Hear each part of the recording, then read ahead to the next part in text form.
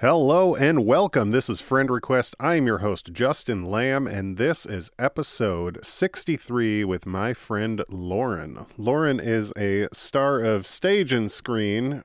She was on Broadway in the Hair Revival, and she has been in a number of different TV shows and movies over the years. And I met Lauren a long time ago in a different life. So you'll hear a little about that in the beginning, and I hope you guys enjoyed this as much as I enjoyed talking to Lauren. Just a pleasant person to speak with and hear from, and I think you guys are going to get that same vibe. So without further ado, here is my friend Lauren.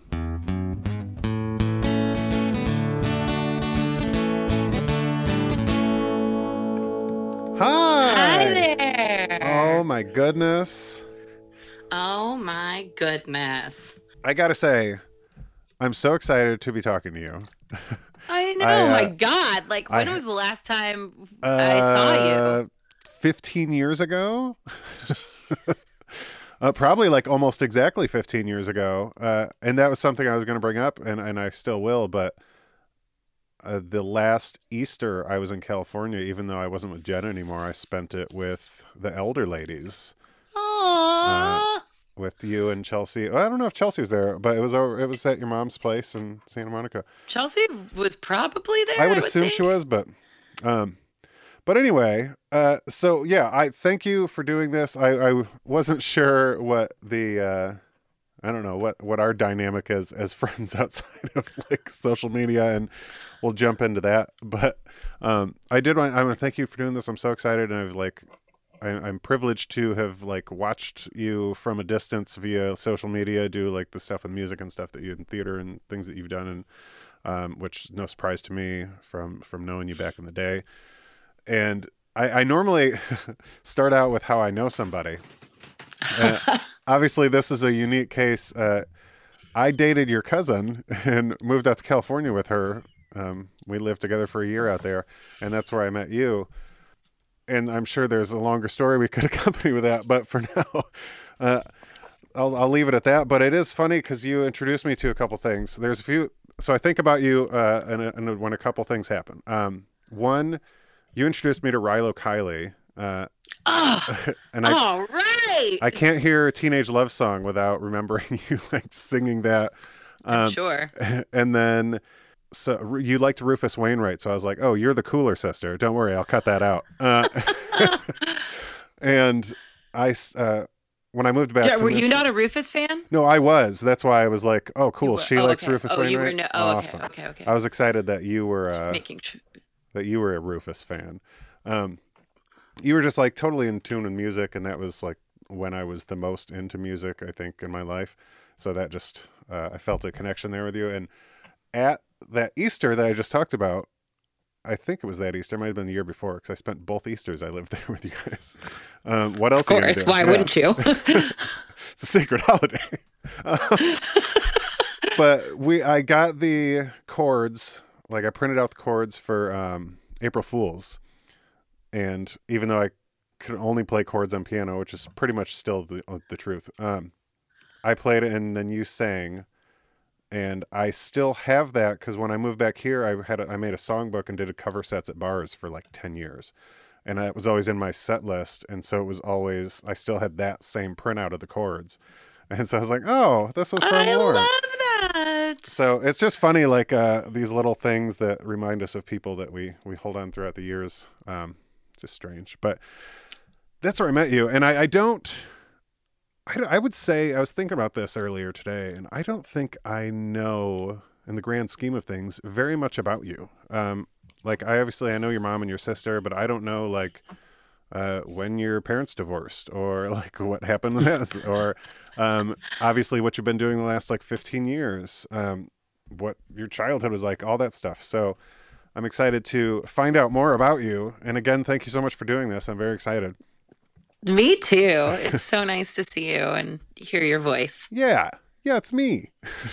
it's you. It's Justin. You know, but I'd like to start kind of at the beginning if I can. You're the older sister, right, of you and Chelsea. I am. And how far apart are you guys? 4 years. Chel's 4 years younger than I am. Do you remember her being born? the like bits and pieces. I can't say that I remember her being born because I wasn't in the room for that. The general time period. I remember my dad had to stay home with me because my mom had to stay in the hospital for a while. It was a C-section, but then I think there was something else that they were like monitoring. Nothing was wrong, but I think they had to like monitor. And so she wasn't home, and my dad had to get me ready for school, and he had to do my hair. And I do remember that. I remember it not like it was a little tricky. He had, there was a learning curve. He didn't know how to fix long curly hair. Yeah, on a 4-year-old. Yeah, I do remember that. That's funny. Yeah. But yeah, and then, I wanted her to be a boy, so I was upset about that. I didn't want a sibling at all anyway. Yeah. So honestly, I've always reminded her that my life was really, really great for the first 4 years. That's funny. Now it's still great. Yeah. See? My sister is one of my best friends. I don't know what my life would be like without her. I cannot imagine. I don't want to imagine my life without Chelsea. She's a phenomenal person. Yeah, I don't know. And I always say that she's like my little big sister because in the scheme of things, Chelsea is older than me. She's spiritually older than me. She's very, very wise. She looks older than me. But I blame that on sunshine and children. Yeah, children will do that for sure. Because she used to tan all the time, and she's got 2 kids, and I never go in the sun, and I don't have kids. So, hey, I'm on your side of this argument. That's how you stay young. Yeah, look at me. I hate the sun, and I don't have kids. So there we go. So you guys grew up in California, right? You were born in California? Kind of. I was not born in California. Chelsea was born in California. I was not. I was born in Pennsylvania, actually. Oh, what part of Pennsylvania? Don't admit to often. Monroeville, Pennsylvania. Sure. And my parents lived in the mountains in like at a defunct ski resort. So, what? I mean, like we lived in a house, not like, at the chalet center, like I wasn't renting lift chairs, but it was this like this little mountain community that had sprung up when this ski resort shut down. And that's where they were living when I was born. So that's like the first year and a half of my life was spent on this mountain. And then we moved to Southern California. Big difference. And yeah, but like awesome. Yeah. So great. I'm definitely a California girl, even though I was born in Pennsylvania. Have you ever been back to that town in Pennsylvania? We went once when I was like 10 or 11, I think. Okay. Because I remember it, like I can see it in my head going there, and I know that's not from when I was a baby. That was from when I was a kid. But haven't been back since then, so it's been quite a while. I don't know why you would, and I mean, unless you guys have family there. I mean, yeah, I've got pictures. It's cool. So, and then we spent the next 8.5, 9 years in Southern California. And then my dad got transferred back to Pittsburgh. And no, he's not military. He worked in nuclear power sales, actually. Nuclear power sales? He sold power plants. Wow. I mean, or just, I don't really actually know what he did. He had one of those jobs, one of those dad jobs. But yeah. He worked in nuclear power and in sales. And then he became like, in life became like quite one of the top respected nuclear experts. He was actually one of 5 people that got flown over to Fukushima after that happened to like help them figure out like, what do we do now? He's not like, he's an engineer, so he's not like a nuclear scientist, but he understands like everything about the power plants. He knows how they run and how they're made and like everything about them. And anytime anyone would be like scared about, I don't know if you remember that time, but like there were articles every day about being like, it's all gonna get us. The after radiation's Chernobyl coming, and I'd be like, Dad, And he was like, you know, that if I thought that your life was in danger or any of our lives were in danger, I would be telling you. Yeah. Obviously, Lauren, I would take that plutonium toy away from you that I gave you and be like, this isn't safe. Everything's fine. Everybody has 3 arms. Yeah. So so he moved back and forth a lot, and had to travel a lot when we were growing up.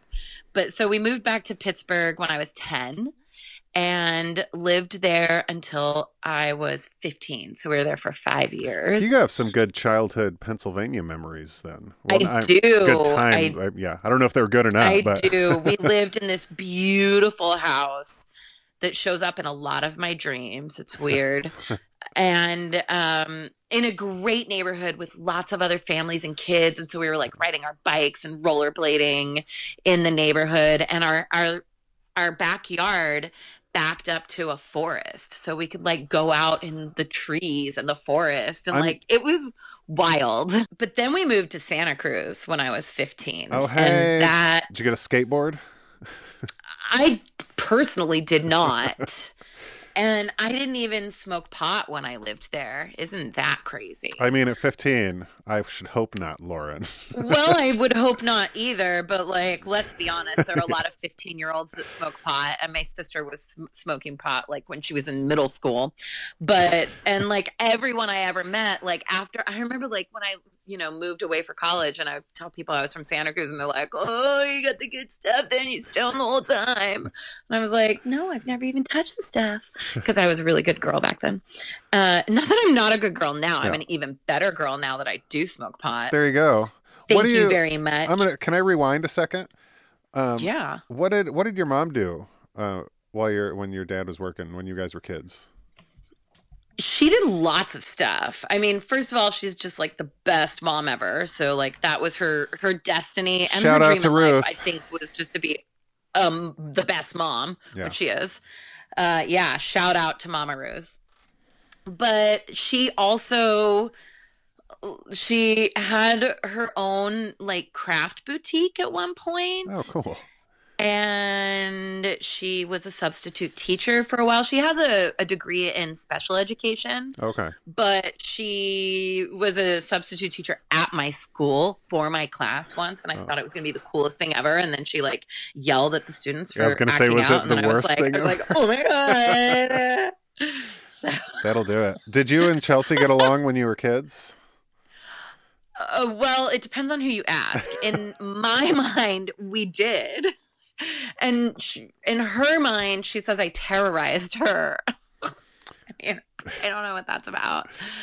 I do remember that I love television. I've always loved television. And I remember watching shows as a kid, like Full House or Clarissa Explains It All. I think a lot of it comes from Clarissa Explains It All. Love Clarissa. Where the older sibling would always they wouldn't be so nice to their younger sibling. Yeah. And I think that I thought, oh, that's what you're supposed to do. Yeah.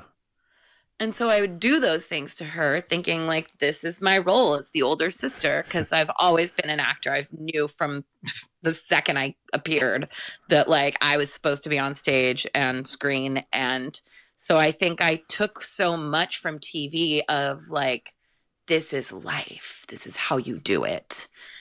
And so I apparently didn't always treat her so well. Can we go off on a tangent for a second?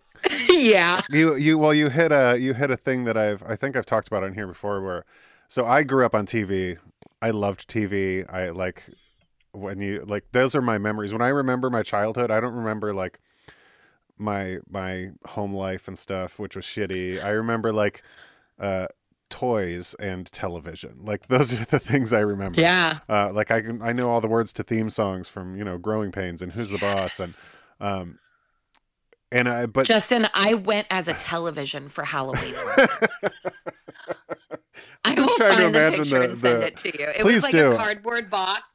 I put a cardboard box over my head and I like cut out the front and I covered it with like contact paper that looked like wood, because I made it look like our big old TV and I made like knobs out of checkers and then it was my face inside. I was like, I will find it. I will find a way to attach that picture to this podcast. Please do. But so here's where I struggle with it, though, and it took me, I don't know, being sober and going to therapy and things to like figure out that I did create in the past, like these unrealistic expectations of life. Like if things weren't playing out like they would in like a television show or a movie, there were just these like in between moments where it was kind of like boring. And so you almost create your own drama in a way. And then I also, on a positive note, like when I do get those moments where like music lines up with your life, like you have a soundtrack for a hot second, or just like something plays out and you're kind of observing it the same way you would in a TV show or a movie. It feels so phenomenal. Like, oh, this little snippet of a moment is what I'm always like hoping everything is.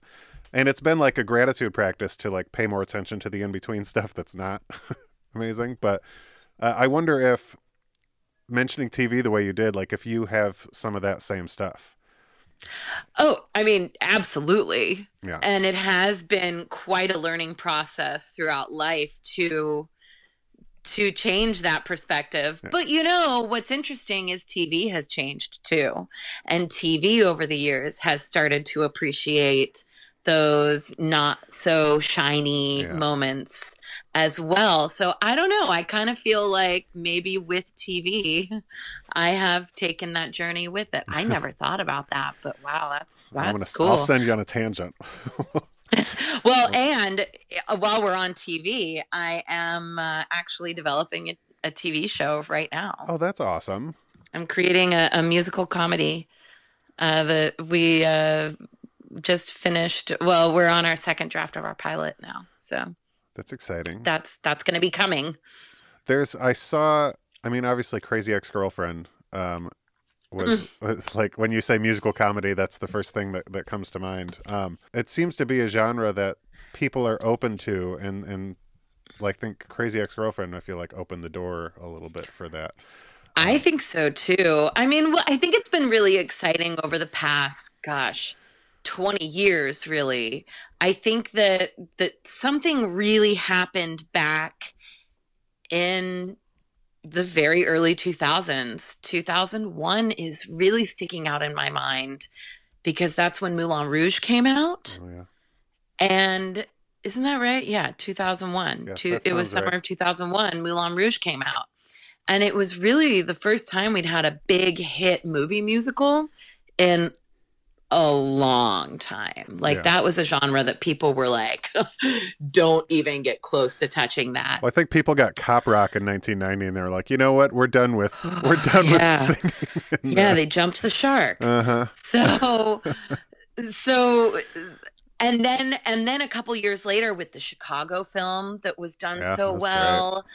And then, I think that slowly it's kind of made its way back. And I think also American Idol has a lot to do with this because the singing competition, the singing and dancing competitions coming back into style as well kind of brought this love of performance. Yeah. And I think people are they're so open to it now. It's really, really cool and exciting and makes me really happy. Good. Well, yeah. I mean, that's a good segue too, because I wanted to mention or talk a lot about really your music in general. Like that's always been a running theme as far as I know in your life and stuff that you've done for your career. And when did that start? What did that look like? Were you just like singing as a kid, or did you like major in it? Did you go to college for music or anything? No, but gosh, now I wish I had. I basically, I don't remember a time in my life when I didn't sing. Yeah. And I don't remember a time in my life when music wasn't always around me. And I really credit my parents a lot for that. They both have a great love of music, a deep love for music.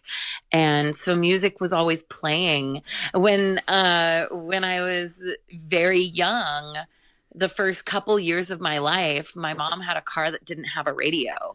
And so, and I'm weird. Old enough that there weren't tape players or CD players either. Yeah. She could have had an 8-track maybe, but there wasn't anything. There was no stereo in the car. Yeah. And so she would sing and we would sing together.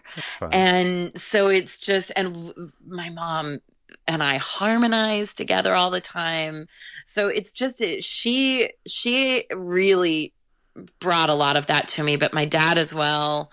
My dad always brought in a lot of like my rock and roll influence in my musical taste. It's always been there. But no, I did not go to school for music. I went to school for acting. Okay. And it ties in a little bit.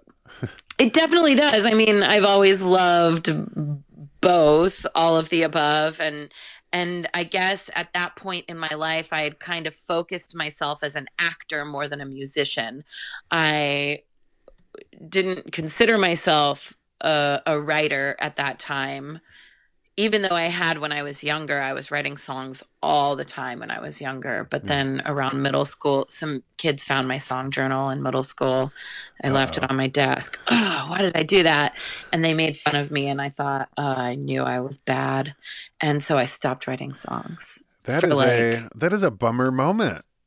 I know. Yeah. I know. And now that I am a songwriter again, it's like, wow, that is so upsetting because I really missed out on like 20 years of songs. That was so silly to let those stupid kids tell me who I was. So you held on to that for a while. Oh yeah. Yeah. That's crazy. Oh yeah. Yeah. Were you? Yeah. I mean, I only really started writing again 10 years ago. Jeez. What I'm tying things together that don't make sense, but that's all right. I'm all over the place too. So who knows? When did your parents divorce? That was after I graduated. Oh, okay. When I was acting school. That's where we were. Yeah. When I went down to acting school, they had separated the year before when I was a senior, and you know, it was upsetting and sad. And I remember my sister and I getting very mad at them because they had young parents out there. Don't ever do this for your children. They had promised us that they would never get divorced. Now, we also grew up in the 80s when divorce was starting to become a really big thing, and all of our friends' parents were divorcing, and we were probably like really freaked out at that point. You California kids. My parents divorced and no one else was. Yeah, no, like everybody else's parents were divorced. That's funny. And they were like, we promise. And of course, like, I'm sure they really meant that at that time. They were still in love at that time. Yeah. And so, but like, don't promise your kids that. And also don't tell them that on their 16th birthday, you're going to get in a time machine and travel back to the time when you were king and queen. She was the princess. Cause that doesn't happen either. I asked my dad on my 16th birthday and I was like, where's the time machine, dude? And he was like, we lost it in the move. Bull hockey. Hey, you never know. He was an engineer. I know. That's why I believed him. Anyway, but so they separated in my senior year. My dad like got an apartment, you know, a few miles away. But he would like still come over and hang out. Like they were still really good friends at that point. And so it didn't really feel that different because he traveled so much for his job. So like really like he was only there every once in a while anyway. And so he was still there every once in a while. And my parents were like actually better at that point, I think, because they were like letting go. Yeah. But then I think they just eventually realized, like, you know, we probably should just like pull the trigger on this. And that was the following year. So I wasn't even home for that. So I'm kind of lucky because it didn't really. Yeah. Like it wasn't like another blow. I'm sure you and your sister have very different experiences with that. Yeah. I mean, she was home. She had to move to a new house with my mom. Yeah. But yeah, we have very, very different experiences with the divorce. I feel like it didn't affect my life very much, and I know it definitely affected hers more. Was just real quick, was that house she moved to the one in Santa Monica that she was in? Okay. No. That house was another house in Santa Cruz. Okay. They just moved within town because, Chell was still in high school. So do you think you're just kind of shifting back to your college? Do you think you pick acting because you mentioned TV and you loved watching this stuff and you related to it? Was there also the underlying influence of living in Southern California and you're like, acting, of course? No, not really. I mean, yes and no, I guess. Maybe subconsciously. I had applied to schools. Well, I think that it was. I think I knew that. I mean, yeah. I think that I knew that I had to be in LA or New York. Yeah. So I basically had only applied to schools that were in LA and New York. There was really nothing else on my radar. And looking back, that I feel like that is also a little bit like unfortunate. I don't regret anything. Yeah. But I was at a high school that had no theater department when I got there. I built the theater department myself. Wow. I mean, obviously along with the help of faculty and all of that. But like I got there and I was like, "Are you kidding me? Can we put on a play?" And it's funny to think about any California high school not having a theater department. Oh, my high school was not the greatest. But that's okay. I mean, like, what a cool experience that I got to build it and I got to decide, I went and said, "Can we do a play?" And the principal said, "Yes. What do you want to do?" And I said, "Noise is Off."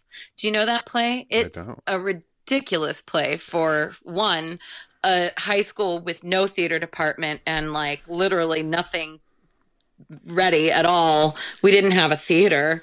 And it's a farce. It's a play within a play. Okay. It's a farce about putting on a play. You're really shooting out of the park on your first. Everything going wrong, and it involves you cannot do this play without a 2-story revolving set. We built it. What? We built it. We didn't have any stage crew, so we had to have our parents come up at intermission and turn the set around for us. But I didn't get, like, I know so many people now that are like, "Oh, we did all these like college prep things and I knew I should go to Michigan because that's the best musical theater school." And I was like, "What? Michigan? Why would you go there?" How dare you? No offense.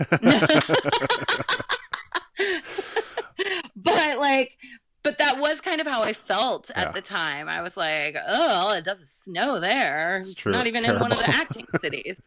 And so like I literally only applied to schools in New York and LA. And I didn't get into Juilliard. Was the only Juilliard. This like 18-year-old with no experience was like, "I could go to Juilliard." Juilliard was the only New York school I applied to at that time, and I didn't get in, obviously. Where did you end up going? I went to the American Academy of Dramatic Arts for 1 year because at the end of my first year, they said, "We think that everyone has, their life story, like the film of their life story. And we just think that this probably isn't part of yours." Wow. Yeah, they basically told me I should quit. Jeez. And I was like, "You're wrong. Bye." My picture hangs on the wall there now. That's crazy. I know. It's okay. I mean, it's not. Right. It's like so not okay. And that is something that I've taken into my own teaching, is that I don't have the right to tell anyone what they can or cannot do. Yeah. She's getting out a little red notebook and writing the name of the school in it violently right now. Seriously. And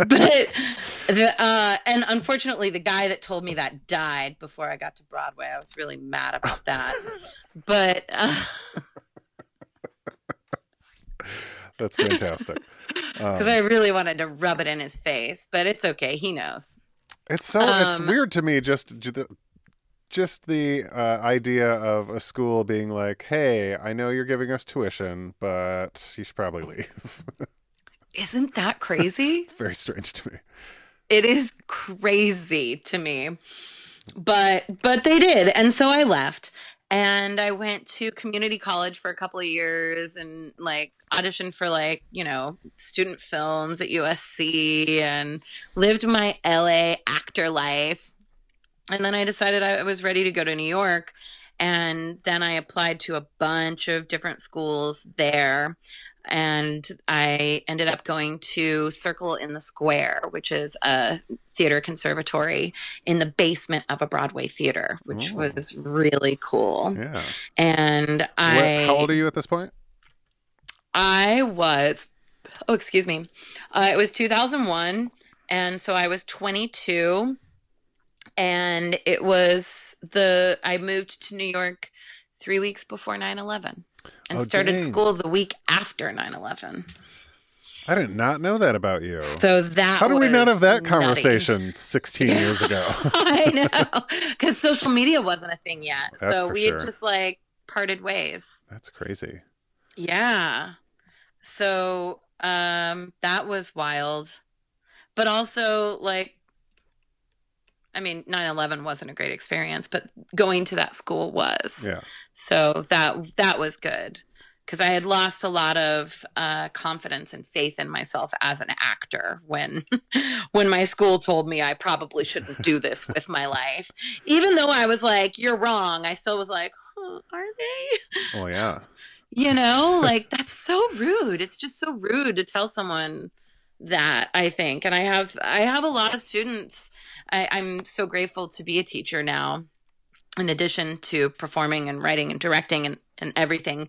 But I have so many students that are like, do you think that I can do this? And I'm like, if you believe you can, then you can. I don't know. And I will never tell you that you can't. Because I've also had students that say that. They're like, I trust you so much. I know you'll tell me if I shouldn't be doing this for my life. And I'm like, I will never tell you that because that's not my place to say. Well, yeah. And it's such a subjective business. Like, why would one person ever know if someone, you know, doesn't even begin to make any sense. Nope. If you believe that you are meant to be here, then you are. So go do it. Your first stint in New York when you're going to school, how long are you out there? And what is that experience like? I lived in New York for 3 years. School was 2 years long. And then I spent a year working my ass off to pay my rent and never auditioning or anything. And then decided to move back to California. And that's when we met. It is. When we met. What were you doing then when you came back? I fell into a career at Whole Foods Market. The Whole Foods family. Whoops.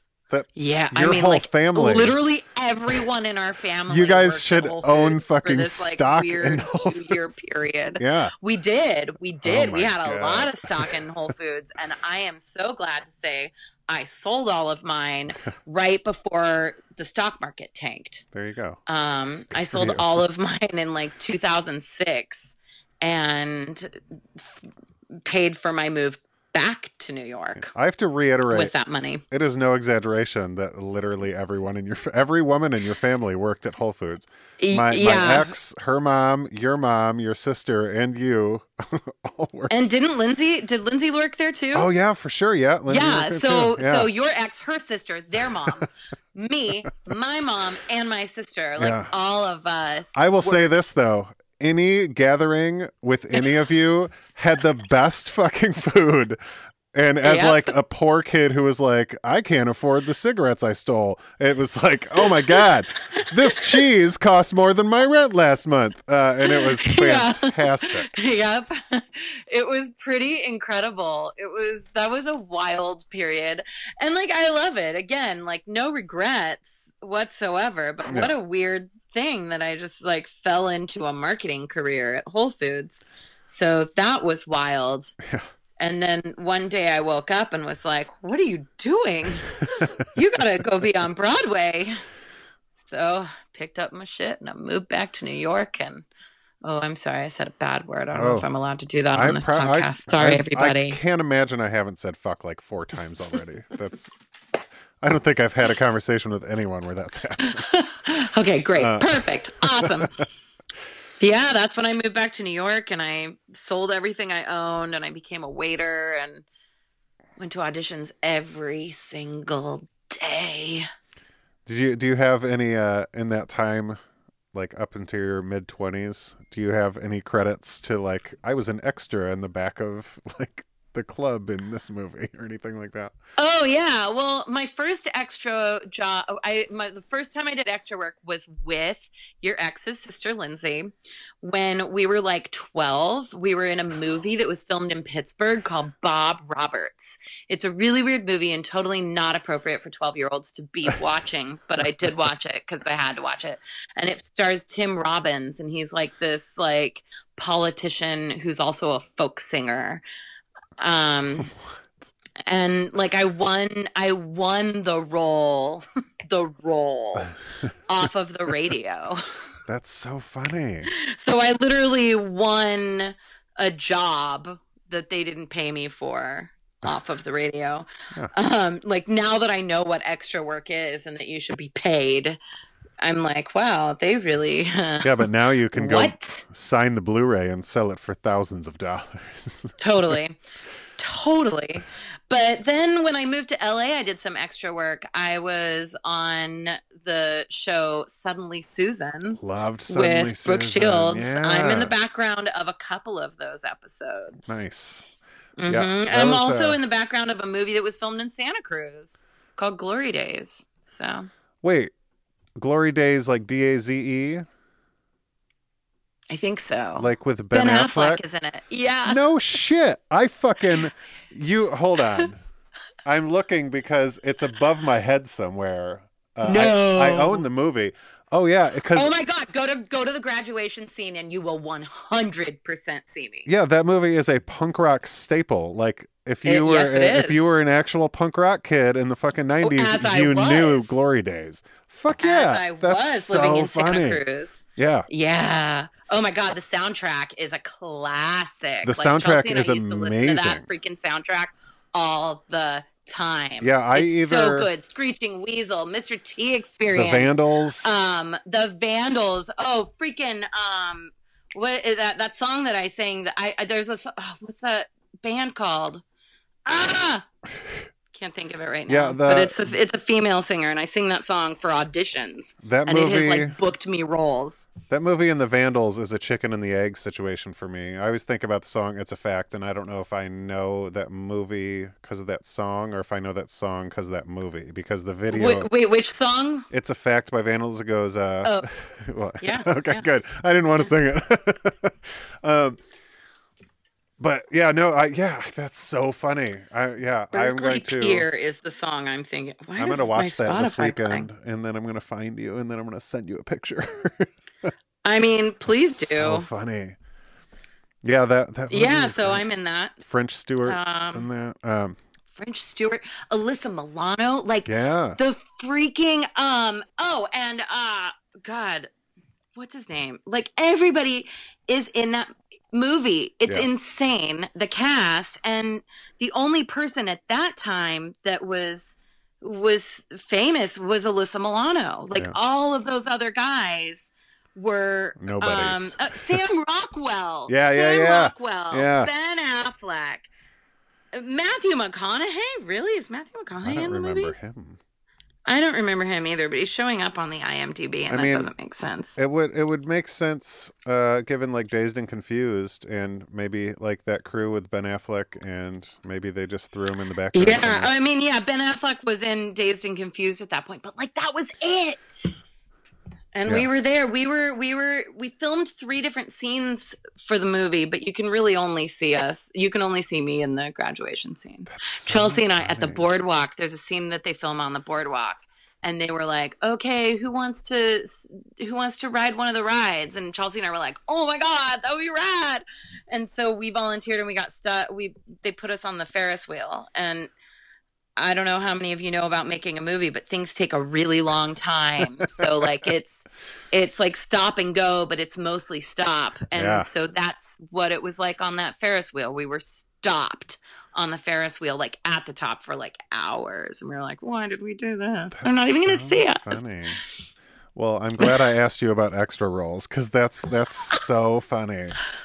And I'm excited too.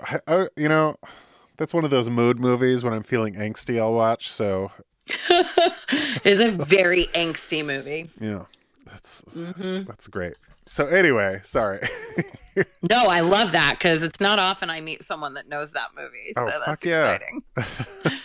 I'm telling you, music, man. We get the same taste. Yeah. Yep. So then you're back in New York. You're waiting tables. You're auditioning. What's next for Lauren? What's going on in your professional and personal life? So I was dating a guy, and that was cool. I met this guy, and we like totally fell head over heels in love. And that was at the same time that I was waiting tables and going to these auditions every day. I was going to these theater auditions where if you're in the theater union, Actors Equity, you can walk right in and just sign up for an appointment slot.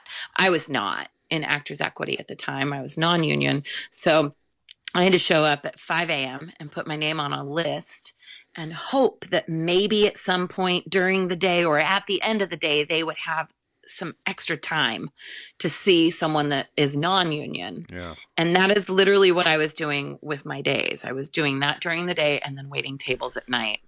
And it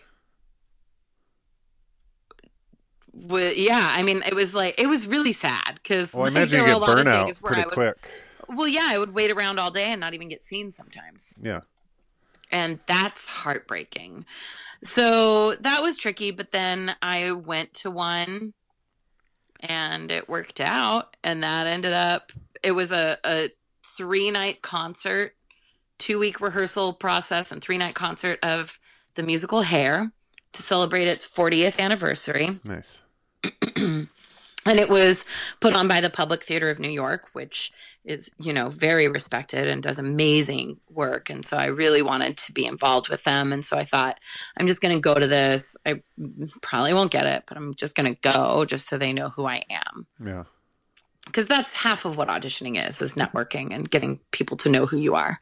And I got a call back, and then I got another call back, and then I got another, and then I booked the job, and I got my first professional role in New York, and it was an insane hit those 3 nights. And so they brought us back the next summer to perform the show, a full run in Central Park. Oh, nice.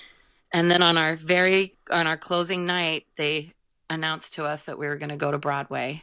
And so I got to make my Broadway debut. And then a year later, they said we were going to London, to the West End, and they were taking the whole cast. What? And I got to move to London for 6 months and hold on, that's like my dream come true.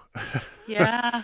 Yeah, it like doesn't happen. That does not happen. Like maybe sometimes they'll take like the lead, but Cameron Mackintosh, who was the producer in London, he produced Les Mis and Phantom, and he's just like a famous producer, and he was going to produce our show in London, and he said, no, this show is special because of the people that are in it. Wow. And I need all of them to come or it won't be the same. That's amazing. How many people is that? It was like 20 something people. Jeez. It was a pretty big cast. Flew you out there and then put you up for 6 months? Yep. Yeah, that's the dream gig right there. Yeah, took care of our visas and London's my dream trip, and then I also want to like be there for an extended period of time. Europe in general, because like people are like, I'm going to Europe for 2 weeks. I'm like, but then what? You have like, so yeah. When you say 6 months in London, I'm like, yes, sign me up. Yeah, I will begin training now. What do I need to do? That sounds awesome. It was pretty amazing. It was pretty incredible. So I mean, what is it like riding that high at that time? I imagine you're like, just like, oh, things are happening. Yeah, basically it is great. I mean, it's still real life. So that's the part that you don't think about. So I remember when I got to Broadway and everybody was like, "Oh my God, your dream came true. Like, is it everything you ever thought it would be?" And my answer was no. Still waiting tables, bitch. Like, "Oh my God." No, luckily I was not waiting tables anymore. But for that period of time. But it's funny because you think that when your dream comes true, everything's going to feel different, right? And look different. And it doesn't. It's still your life. You're still you. Yeah. And there's nothing wrong with that. It's great. But it is like, oh, like nothing really changed. And I'm just like working a lot harder now and my body hurts. So yeah, that's I have major issues from hair, honestly, in my body. Arthritis everywhere. 3 broken bones. Good. Yeah, chronic pain issues. But was it worth it? Yes. See, there 100%. You go. Well, yeah, that's one of the topics that like is covered on a lot of podcasts that I listen to that I really like is because it's a lot of people like in recovery talking to other celebrities and shit. So they talk about how like a lot of people in Hollywood, they think, oh, when I make this amount of money or I book this role, like then I'm gonna be happy. And they don't realize that like, nope, you can't, like, there's no material like thing that you can achieve that's gonna fix something that you might be trying to like fix with that thing. And exactly. So I'm happy to hear that pointed out, that your life's still the same. You're just, you're doing something that you want to do, and that's really awesome. But you still have to take a shit in the morning. Yeah, exactly. Yeah.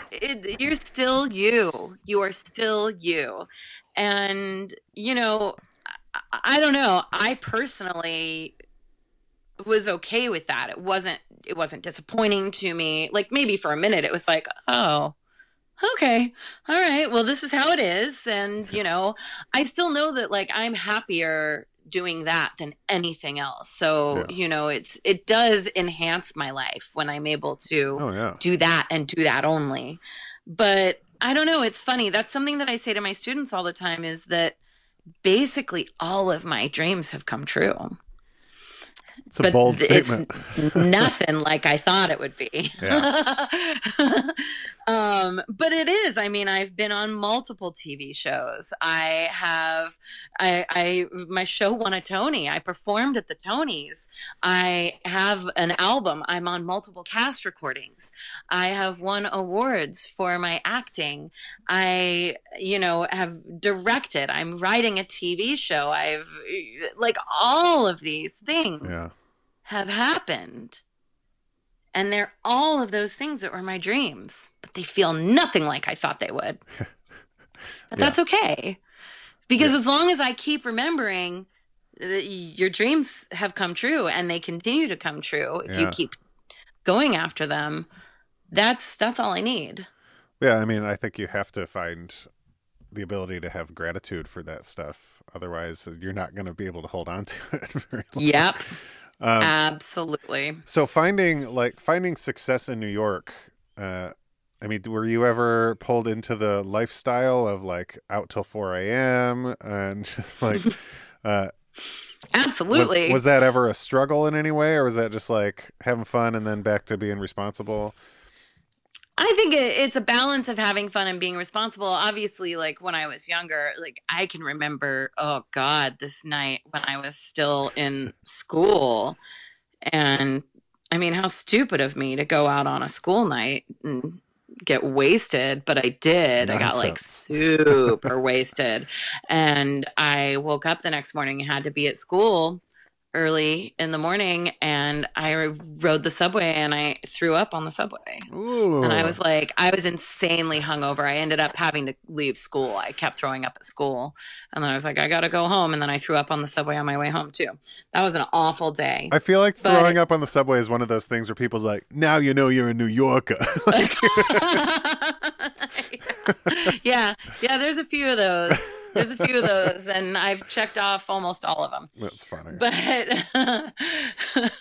But I wouldn't say that it's really been too much of a hindrance. And honestly, I really thought those days were over. And then 3 years ago, Alan Cumming opened a nightclub in the East Village where I became part of the family there. I nice. would work and host and perform every Monday night. And the night went until 4 a.m. Yeah. Every week it went. I didn't always stay until 4 a.m., but if I was hosting, I had to stay until 4 a.m. But that did kind of become a regular thing in my life. And at this point in life, it was like, okay, well, then Tuesday has to be your day off. Like, you can't schedule anything for Tuesday. And if anything is happening on Tuesday, then that means you can't stay at the club all night. Yeah. And, that's a bummer. So, but yeah, and then I would hop on the subway and go home at 4 a.m. Yeah. Yeah, it's difficult. And I mean, I speak from a level of experience, but it's difficult to stay up regularly till 4 or 5 in the morning and then like try to have a normal schedule other days. The only way to do it is to have a full day of rest afterwards. And then you can reset, because I was able to do that. I was able to then reset myself, but I had to have, it was like I was your hit Tuesday's by a shot for the entire time. Gone. Yeah. And everybody knew that. Like, it got to the point when we realized that this was really like a regular thing and something very special. It's a very, very special place and a very special group of people. And I hope wouldn't want to hang out with Alan Cumming. Everyone, I mean, honestly, but even more so, like everybody else that's there. I love Alan. But yeah, the people that are there are like family. That's awesome. They became my New York family. It was interesting. It was like, I would call it my Cheers sometimes, because you would literally walk in there and you knew everybody and they knew you. Yeah. And it is pretty incredible. Luckily, they have survived so far through the pandemic, and hopefully we'll all get vaccinated and go be in spaces again. Yeah, I want to put a little pin in that, because I do want to ask you about the last year. But I am curious about your music that you've put out and what that looked like, kind of segueing. And even though you're doing musical theater stuff, how that segued into like doing albums and writing songs again after not doing it for so long. Like, what did that look like for you? Hair had a lot to do with it. There are a lot of people that were in the cast that were musicians and songwriters on their own. And so all of a sudden I was surrounded by these creative souls, and my closest friends from the cast would come over to my apartment. I got this amazing apartment like around the corner from the theater. After I broke up with that guy that I met right before I auditioned. I had to close that story out. You're all wondering, what happened to the guy? We broke up. It wasn't right. And I moved. I got famous. I had to get rid of him. It happens. People grow apart. Yeah. But so they would come over to my apartment after our shows, and we would all like jam together, and it kind of started making me long for writing. I wanted to write something. I wanted to create something of my own. And it still took me a while after that. But during that time period, I was called in to audition for a part on the show Boardwalk Empire. Oh, nice. And it was a role that played the ukulele. And I didn't own a ukulele. I didn't play the ukulele. I didn't play any instrument at the time. There's two and behind they said, yeah, there they are. There's one right here with me now. Concert at the end, guys. Concert at the end. Spoiler alert. Plays the ukulele. So, and the casting notice said, like, you don't have to play the ukulele, but I was like, I have to play the ukulele if I'm going to go in and try and like get a role on this Martin Scorsese show. Like, this is the first season. It hadn't even come out yet. So it was just like, everybody was a buzz about how this show was coming and it was going to be so cool.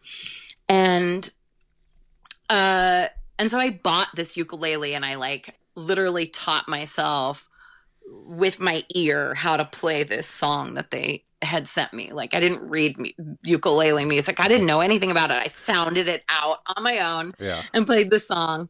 I did not get that role. And that's okay because I ended up getting a much better role on the show in the third season.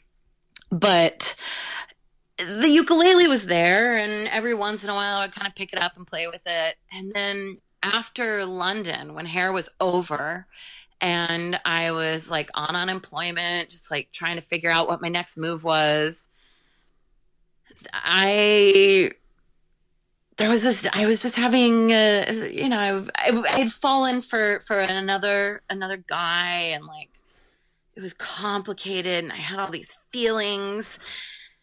I needed to express them, and I was like, it's time. And I picked up that ukulele and I just started like moving my fingers around until I heard something I liked, and I wrote this song like in one sitting. I wrote this whole song. Those are the best ones. And I was like, oh my God, whoa, how did that happen? I can't believe that. And so then I kept kind of going, and then eventually built up the courage to share it with someone, and they liked it. And so that gave me courage to do more. And then I wrote a whole bunch of other songs and started playing out, and then eventually made an album.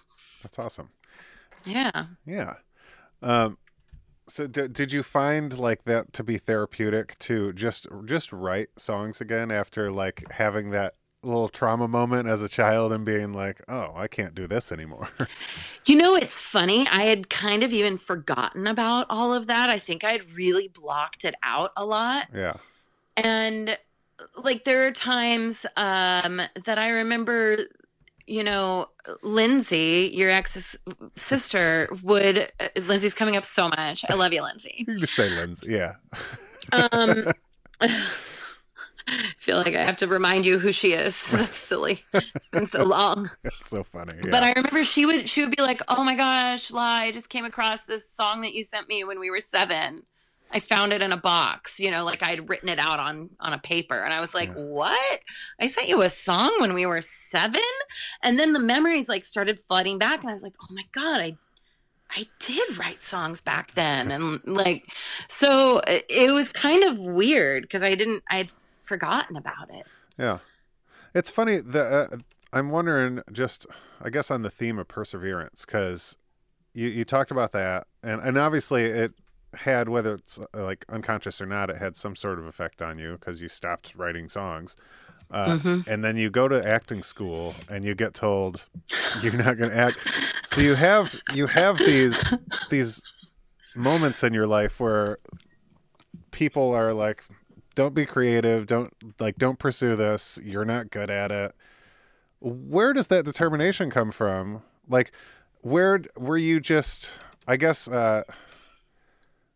where does that confidence, like, does that come from your parents? Does that come from, like, I mean, where does that come from? Because not everybody has that, like, you get shut down that many times or even once for a lot of people, like, you're like, okay, then never mind.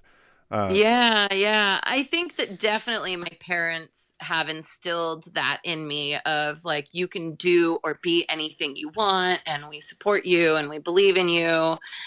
And I was always performing as a kid, and everyone would be like, you're amazing. And so I think I just really, really internalized that and was like, yeah, I'm amazing. Yeah.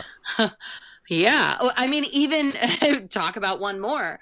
When I was in 2nd grade, I remember during music class, the music teacher came around and listened to each of us sing one day and was forming like the special choir. And he didn't pick me. And I went home that night to my mom and I was like, I didn't get picked for the special choir. How can that be? Like, I'm the best singer in the world. And she told me, she said, well, maybe you should go back in there and ask him if you can sing for him again. and tell them you really want to be a part of it. And I said, okay. And I did. And I got in the special choir.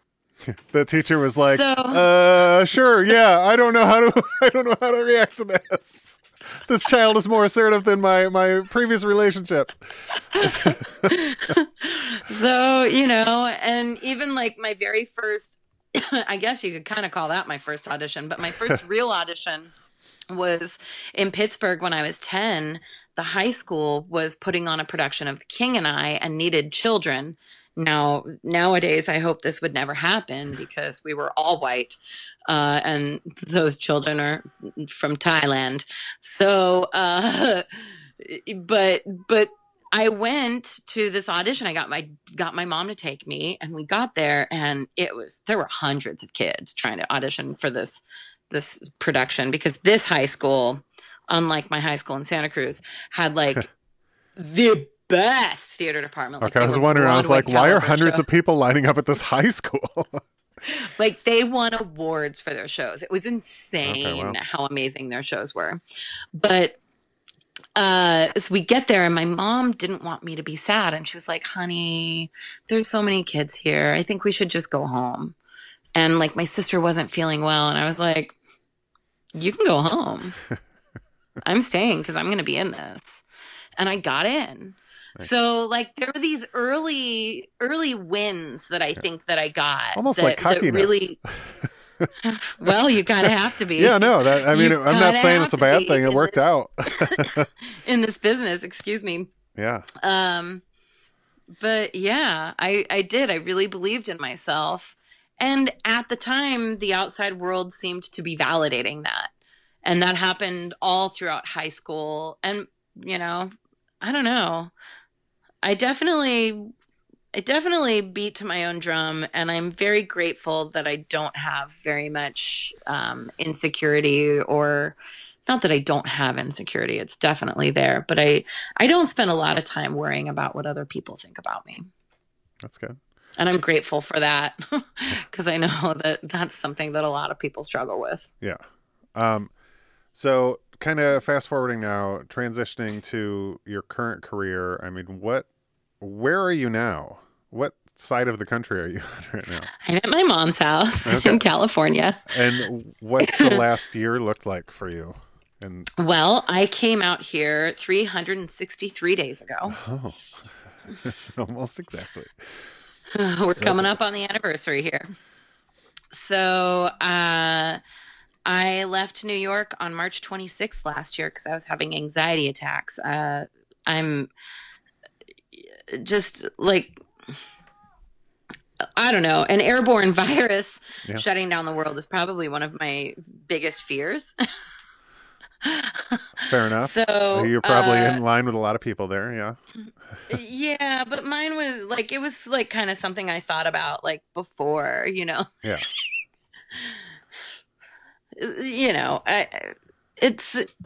I have a lot of anxieties, and so this went down, and it was just like, shoot, like this is my worst fear coming true, and I don't know if I can handle it. I was living in an apartment by myself at the time, and it was just bad. And so my mom was like, I really think you should come out here. And of course that was like terrifying because I thought, well, if I get on a plane, I'm probably going to get it, and then I'm going to give it to you and you're going to die. And, so it was very stressful at first, but I realized that was really what I had to do. And so I packed a carry-on suitcase and I put my cat in his carrier, and we came out to California. And yeah, I thought I was coming out here for like a month. And here we are a year later, and I am finally giving up my apartment in New York. What was going on with your apartment the last year? I had subletters for like most of the time, but then I haven't been able to find someone for the last few months. And, I know that I will end up going back, but I've been wanting to try to get to this more bi-coastal kind of life. Yeah. And I think right now the right thing to do is to give it up, to free that space in my universe, and have it open for something bigger and better. Do you think being on the West Coast right now, not that there's like a whole bunch going on in that industry, but like is that going to be more inspiring to focus more on like a film and television type deal? I mean, you said you're developing a TV show, so I feel like maybe you've already started to kind of get into that. Yeah, well, I mean, honestly, the TV show has been in development. We came up with the idea for this about a year ago, a little over a year ago, before the pandemic started. Yeah. So it's one of my co-collaborators in New York. Excuse me, 3 of my co-collaborators now. We've built like this whole team in New York that I've been working on it with. And it will very likely be filmed in New York because it's very much a New York story. But I have always wanted to dive more into film and TV. Yeah. But it doesn't mean I'm saying goodbye to theater either. Like, I'm ready to jump back and go work on, a musical at any moment. Yeah, and I imagine there's a whole population of people with that same sentiment because that's... Yeah. Oh, yeah. We miss our theater. I just miss going to like concerts and stuff. I wonder if all the venues that I used to go to are still going to even be there. It's crazy because it's just literally just empty buildings for the last year. Yeah, it's really crazy. It's nuts. So a couple generic podcast questions. I don't know how generic they are. But thinking about like your childhood, what's one thing that happened that's kind of shaped who you are as a person? Could be good or bad. the first thing that comes to mind is just the amount of music that was played when I was a kid. The folk music, the classical music that were played all the time. All of my childhood memories have this soundtrack that go along with them. And I know that has deeply, deeply influenced my life with how it shaped my musical brain and has influenced me as an artist and a writer and musician and singer and all of the above. I think that would be it. I stole this question, but I love it, so I ask it to a bunch of people. What if you could apologize to anybody, alive or dead, who would it be and why? Alive or dead? Does it have to be someone I actually know? Well, I don't know who are you apologizing to a stranger? Is there a story behind that? I mean, kind of. So the lady on the subway when I vomit. I'm trying to think, like, who would I apologize to in my life? Is there anyone I know in my life that I feel that I would have to apologize to? I don't. Oh, gosh. I don't know. Like, I feel like, and I'm not saying this to be like the cool, woke white woman, but like when you ask that question, literally the first thing that came to my mind was the Native Americans and the slaves, and like I would like to apologize to them just for stealing their land and for kidnapping them. Well, those were my ancestors. Like I am very much related to slave owners and plantation owners and all of that. And that does weigh on me in this life. I do feel it. I mean, not only because of the events that have transpired, in the last year, the last 5 years, the last 10 years, but just, I mean, I'm very grateful to say that my entire life I've had a rainbow of people around me. And so to know that those people have not had the same experiences that I had, that their ancestors had horrific experiences, that hurts my heart. Yeah, I think that's a great answer. Thanks. Yeah. And on that note, bye everybody. No, but so you're developing a TV show. You're probably going back to New York eventually. Maybe doing both. Who knows? Who knows? And then where can people find all your stuff that you have out there?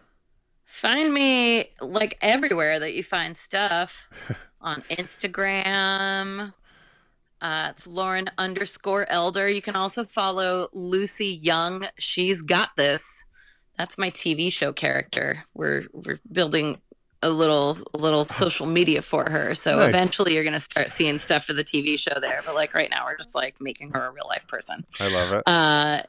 Yeah, it's kind of cool to like help our character development by doing that, being like, what would this person post on social media? Like it's interesting way to go about things.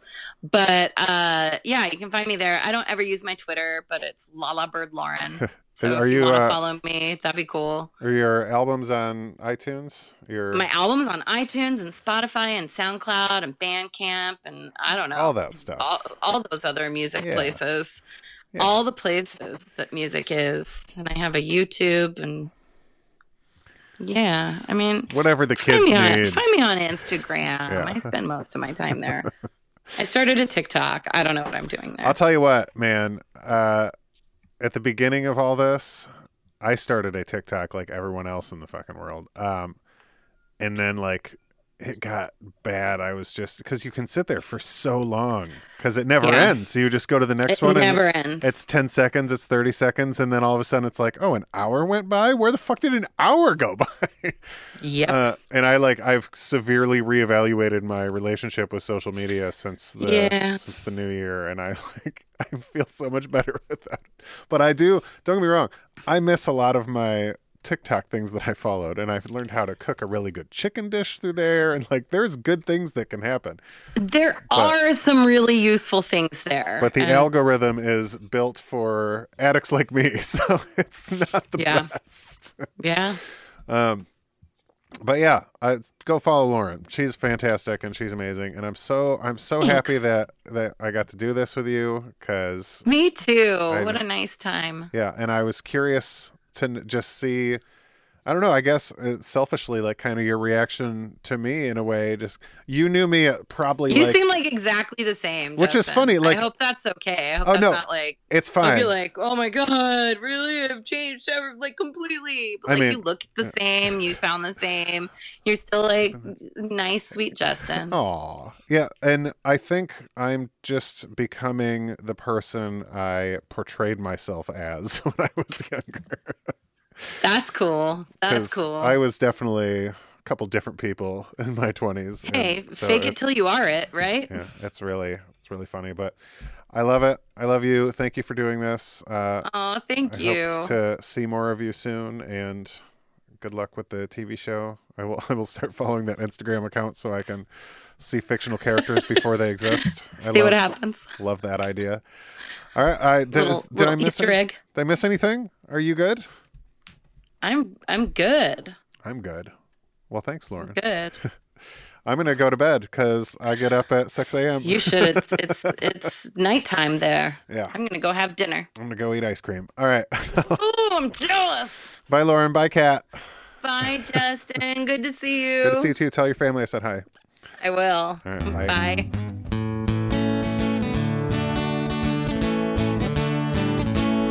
All right, you just listened to my interview with Lauren. You know, it drove me a little nuts at the end when she said that I was the same. I just I don't know if that's a triggering thing for me. I just feel like a different person. You know, I've changed a lot. I've gotten sober. There's a lot of things that are different about me. But when she mentioned that, and just like same old nice Justin, there is this person that I was, that I kind of, I guess, who I would like to be. And there was like a darker side of me that I did not share with people. So I guess I'm happy that I am that person in and out now, and not just an outside. Does that make sense? It's not just my external projection, but it's who I am through and through. And I feel that to my core. So I appreciate Lauren taking the time, and like she said, give her a follow and check out her. Hopefully one day we'll get to see her TV show. I know like that's a rough business to do. And what do they film? Like 90% of pilots that get shot don't get aired. Sad stuff like that. But we're not going to put that out in the world. We're going to say, looking forward to it. And this was also funny because, you know, this is my ex-girlfriend's family. and I didn't know exactly how to approach that, but I still, I'm friends with them on social media, and they're just really good people, and I have nothing but positive memories from that time period with them. And so I'm glad that we were able to connect. And maybe in the future, you guys will hear from some other elder like Chelsea, or heck, maybe even Aunt Ruth. What a nice family. They hosted my poor ass for so many holidays in California. All right, guys, I will talk to you next week. Thank you so much for listening. Please tell a friend, share, subscribe, hit the reviews on Apple iTunes. We're wrapping up our second season, and for whatever reason, in that interim, that's when we get new subscribers. But that kind of depends on you guys. You got to help people find us, and let a friend know, and let me know, and high five me when you see me. I can't wait to see people. Oh my goodness. Soon we will all be vaccinated and hanging out and cuddling. Is that PC? All right. I'll talk to you guys later. I love you. Have a great week. Bye-bye.